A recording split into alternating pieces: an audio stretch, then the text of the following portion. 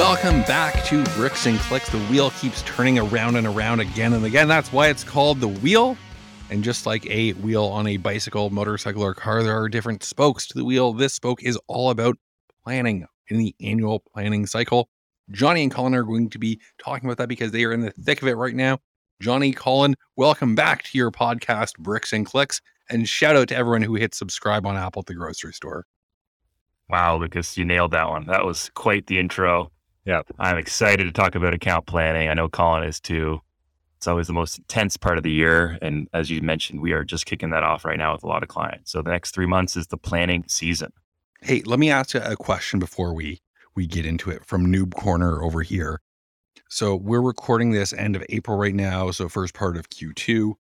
Are you planning for the rest of this year into next year? What time frame are you looking at as you do the account planning? What, I guess, not a fiscal year, but a planned out year. What are the time frames that you're typically looking at? usually you want your next year plan set by like Q4. It's when the review process happens internally.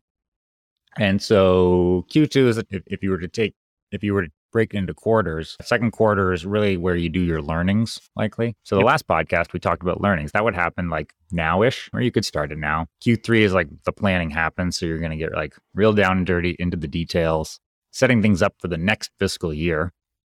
And then Q4 is usually when those need to be submitted so that leadership teams and boards can approve and augment and set the plan moving into the year. So this is a perfect timing to like getting into planning. I'm deep into planning with one brand that I work on now, but they have a shifted fiscal calendar. So their calendar actually starts in like calendar Q4. So we're a quarter ahead there.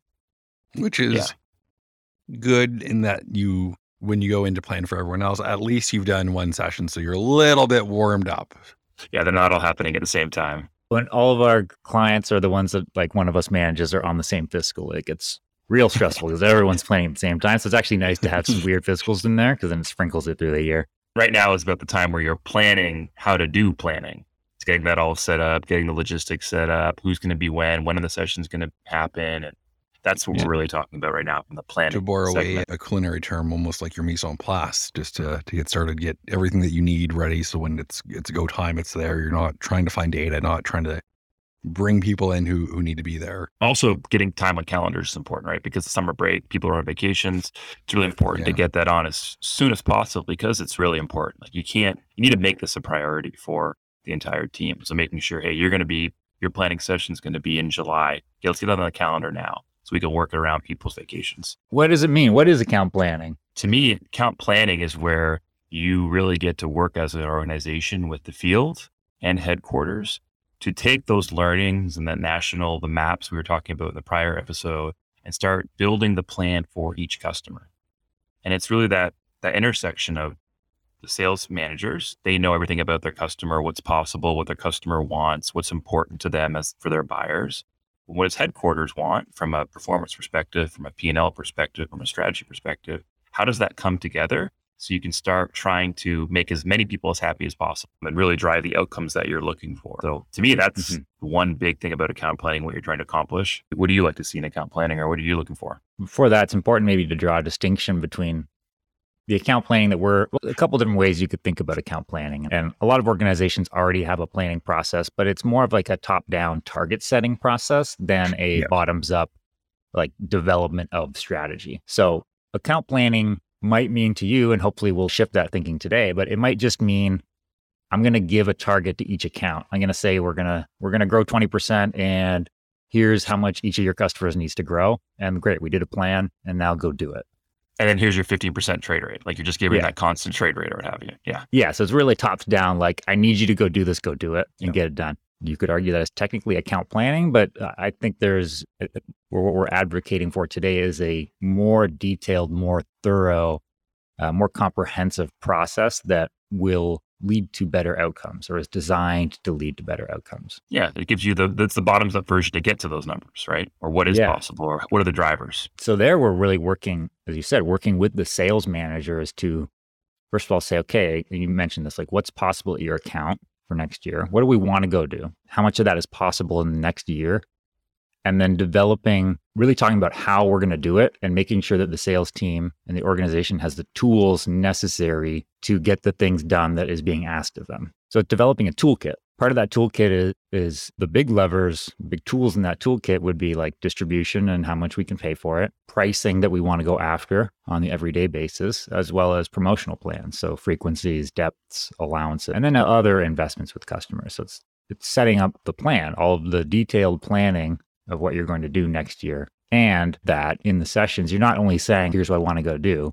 People are challenging assumptions. Okay, well, could we get more? Or will the buyer actually do this thing we want them to do? So there's a lot of kicking the tires here. It's a brainstorming session too. People bring different ideas and this is what I'd like to go do and why that might not be possible. So it's supposed to be very collaborative. That's the intention, right? Whenever we're kicking it off, I always try and remind people, like, we want your crazy ideas. Bring up the ideas that you think are just like a little bit too far. If you could do crazy things, what would they be? And then let's see, like, hey, can we do these or not? And that's the beautiful thing about these sessions is you then get to run the scenario and say, hey, what does that look like from a P&L perspective? What's the ROI on that crazy event? And then maybe the initial idea is that we're losing money on that. If we executed that way, we would have a negative 15% ROI. But now what we can do is then say, what would need to be true to make it break even if that was our objective? And you can go back and forth and see, hey, is that possible? So we can say, yes, we'd love to do a BOGO, but it's got to be at this funding level, not the full penny for penny or whatever that could be. And so hopefully you can find a happy median there. There's so many benefits for the different parts of the organization in this. One great benefit for the sales managers is that they can ask for the funds or the tools that they need to do things now before budgets are set. If there's some crazy ask for a program, but they're going to be able to double the business because of it by leveraging that with the buyer, asking for it now before a budget is set is great because then you can take it to finance and be like, hey, let's put this in the plan. And then it's not an overspend. Yeah. If we get halfway in the year and ask that same question, okay, well, now we have to go like scraping dollars, be like, can we find that money? Can I even bring this to finance? Or are they going to be like incremental funding at this point of the year? You're crazy. So it's getting all of, again, I got to say the same word again, but getting all those tools together to build up the toolbox for the year. And then finance also doesn't have to deal with incremental funding requests later because those are usually not super fun. So Paul, let's talk about an actual planning session. So an account planning session. Who's there? Who's in the room? What does that look like? Let's start with who's in the room. Minimally, the sales manager. So the account manager on the account you're planning. If there's a director, probably the director or VP level above them. And the role there, everyone's playing a different role. So the account manager is really the subject matter expert. Yes. It's expected that they come in and they know what their buyer wants and that they have an idea of what they want to go do for that customer to grow the business. That higher level, the person they report to is there to give some more oversight, like more direction. Of course, they've probably done this more times, so they can provide a lot of expertise on what has worked in the past. And then also to have a view to the higher level strategy. Also push a little bit, right? Hey, could we do this? Could we get a little more? Those are good questions. Often the head of sales is there, depending on the size of the organization. If you were like a really big organization and the head of sales is spread thin, they might not be in every session, but they'll drop into some or get the recap, come in at the end for a recap. But if you're a smaller organization, the head of sales probably there as well. You need someone to facilitate the session. And so that is Omnium's role in the organizations we work with is not only the findings and insights and experience from other brands, but also to actually facilitate. So you need a file or a template or something that you can use to actually do this work and someone that can run on the fly calculations to say like, okay, can we do that or not? Does it make sense? I think that's the minimal team. Now you can expand it. Where would you go next for expanding? If you're going to invite more people, who would be next, Johnny? I like to have some sort of sales finance. If you have that, I'm not sure, a lot of organizations don't have that, but it's always nice to have that sales finance experience in there. So someone who knows sales, but also can speak to the numbers and the profitability around trade spend and ROIs. That's always a really important thing. Someone who maybe has a dotted line of sales who reports into finance. I think that's a nice add. That might be the customer marketing manager as well, if you have a customer marketing function. Yeah, for sure. It can be that as well. So the customer marketing can bring what brand's trying to do from a strategy perspective. It's important to have that. It's also sometimes nice to have brand in there. If you want to have them see what's happening with their brand, how we're taking the strategy that they've developed and we're tailoring it to Walmart, Kroger, Wegmans. So those are nice ads. One other really nice, if you have brokers, which I'm sure a lot of you do, it's actually bringing the broker for that customer into the call as well. so that they can bring their knowledge and their experience, but also they can see how the plan was developed so that when they go and present it with you, they have confidence in the knowledge. But yeah, I helped build that. One benefit that we see a lot from the sessions is actually educational. Yeah. So not only do we leave the session with the plan and people know what they're going to do, but questions come up. And it's usually not a unique question that another account manager has not asked before. So we want to know like, hey, should we take price down? And then you start to see how the numbers work. And then account manager agrees, okay, that's a bad idea. Then when they're asked from the buyer, hey, what if we took price down? They know what those numbers look like. They can intelligently speak to what the impact would be. And then it just brings that higher level of understanding and a lot of confidence when they're speaking to their buyers. That brings up a good point in terms of the account plan that you developed. You're not just building it out from our perspective or from the manufacturer's perspective. You're also building out what does it look like from the retailer's perspective. So what is their dollars going to do with this plan? What's their profitability? Is this going to drive volume or revenue or profit for them so that you can use that to help sell in the plan when the sales manager goes and presents it? You've done planning. You've gone through the planning session. Colin, what does an output look like? What's an output of an account plan? Yeah, the output is, call these like your marching orders. Yeah, so, your guidebook. Here are the things I need to do. It would come with distribution targets being the most important. What are the items that I need to increase distribution on? Or what are the items that need to be swapped, like manufacturer discos? This item's going to be swapped for this item. How much you are approved to spend for those things. And then your promotional plan. So what is your approved promotional plan for that customer? It's really all the things that you would want to hand off to a broker to say, go do this. Yeah. And then later when you check in the year, the question is, did you do those things you were supposed to do? So it not only it sets the direction, and it can also be used as a tracking tool to make sure that the team is executing what they said they were going to execute. Yeah, or making the attempt to execute it. I think that's an important piece where you've developed this plan and we're going to go after 6 items, and we presented 6 items, but only 2 got accepted. And that's okay. It's hard. You're not going to hold it accountable to getting all 6 in. So you need to manage that in terms of your plans. Sometimes it's just the retailer just says, no, you know what? I'm not going to run those promotions. I don't want to do that or what have you. But the key is you can now track against that. So you know how the plan was built. You said, hey, the plan was built on 12 weeks of promotions at Kroger, and we're only able to sell in 8. Now you know, hey, we're short. We're missing incremental volume because of that frequency. So that's a really nice, another benefit that you get to track about why are we missing plan? Why are we beating plan by customer, by product? One other person I just thought, if you were inviting more people, someone that can be helpful to bring in, not necessarily for the whole session, maybe at the end, sometimes for all of it though, is if you have someone over shopper marketing. Often these budgets like trade and shopper marketing are sometimes together, sometimes they're separate, sometimes there's some cross-pollination between them. It can be really good to have that shopper person there so that they know what we're trying to do with the account. Because my point of view on shopper marketing is that it's there to support the sales objectives.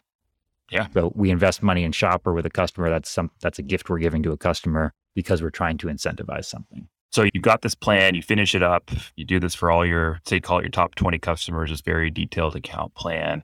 The sales team now has their marching orders to go and present what they're going to go present. What else is that benefit here, Colin, after you've done the planning? What's that wrap-up phase? What is that called? We think of that as the account planning roll-up.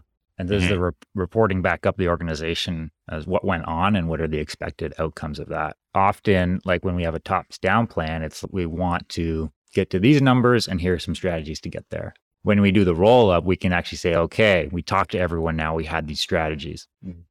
At the account level, when we tried to push these down at the account level, here is the output of that. So we're doing these strategies and we expect it to drive this many dollars and we expect it to cost this much. And so then instead of it just being a desire or a hope from the finance or commercialization or sales team, it's actually like, no, we have people signed up to do these things. We're going to go try and execute this plan. Yeah. And here's how we're going to do it. And here's what we think the impact will be. It makes it very tangible. It's not just a hope anymore. It highlights too any risks and opportunities. It gives you that opportunity to say to headquarters, to leadership, here's the plan we've developed. And here are some risks. Here's some watchouts and the reasons why and what that could look like from a volume and trade and profit perspective. And here's some opportunities. So these opportunities haven't been baked into this plan.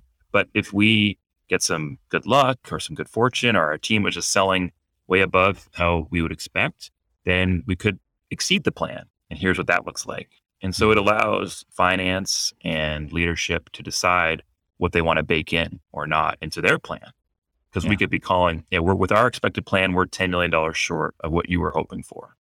Now, if you wanted to build that extra $10 million, here's what is needed to be true, or the investment that's going to be required. And so it really allows for those informed conversations from a sales perspective. There's also one other benefit that comes to mind that's not so much just about the output of account planning, but it's kind of one of those bonus things that happens when you do account planning. And that is that so the directors or head of sales, they get to see all of the different things going on at different accounts. And you start to see trends when you look at the kind of finer grain detail in each account that maybe are not apparent at the national level. So an example of this would be you start to see a new size or format perform in specific accounts. And so now you start to be like, ooh, okay, I see that like this item is starting to perform well at this type of account. And then you go plan another account and you're like, wow, it's happening here too. And you plan another account, you're like, wow, it's happening here too. And so when you look at each account in detail, maybe each account manager knew this, but they didn't know it was happening everywhere else. And so now you start to see like, this is a real trend and this is something we can leverage. And you start to build that into your next year strategy, or new items or flavors that are developing and have become trends. So I've often, coming out of account planning sessions, there's one or two themes that emerge. And instead of having to like wait a whole year for these things to show up in the data, you get ahead of it. And so you can actually build strategies around it. And you're often then earlier to pick up on trends than you would have otherwise been. Yeah, really good call.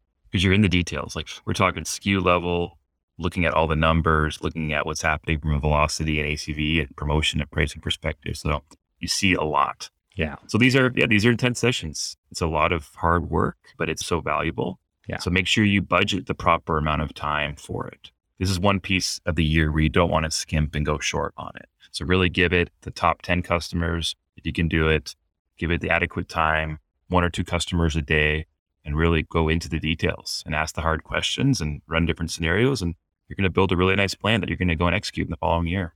And that is our next part of the wheel, actually, is the execute portion. That is what loops us back around to measure. So it's a measure, learn, plan, execute. We said a lot about planning, and we'll definitely be coming back to touch base on execute in the future. Thank you for listening, everyone. Make sure you're subscribed now, or there will be executions later. That's what the card says. I'm like Ron Burgundy. If you put it in front of me, I will read it. Don't think it meant to come out that way. Either way, subscribe if you want to take all these plans and start executing next week on Bricks and Clicks. That's what I want.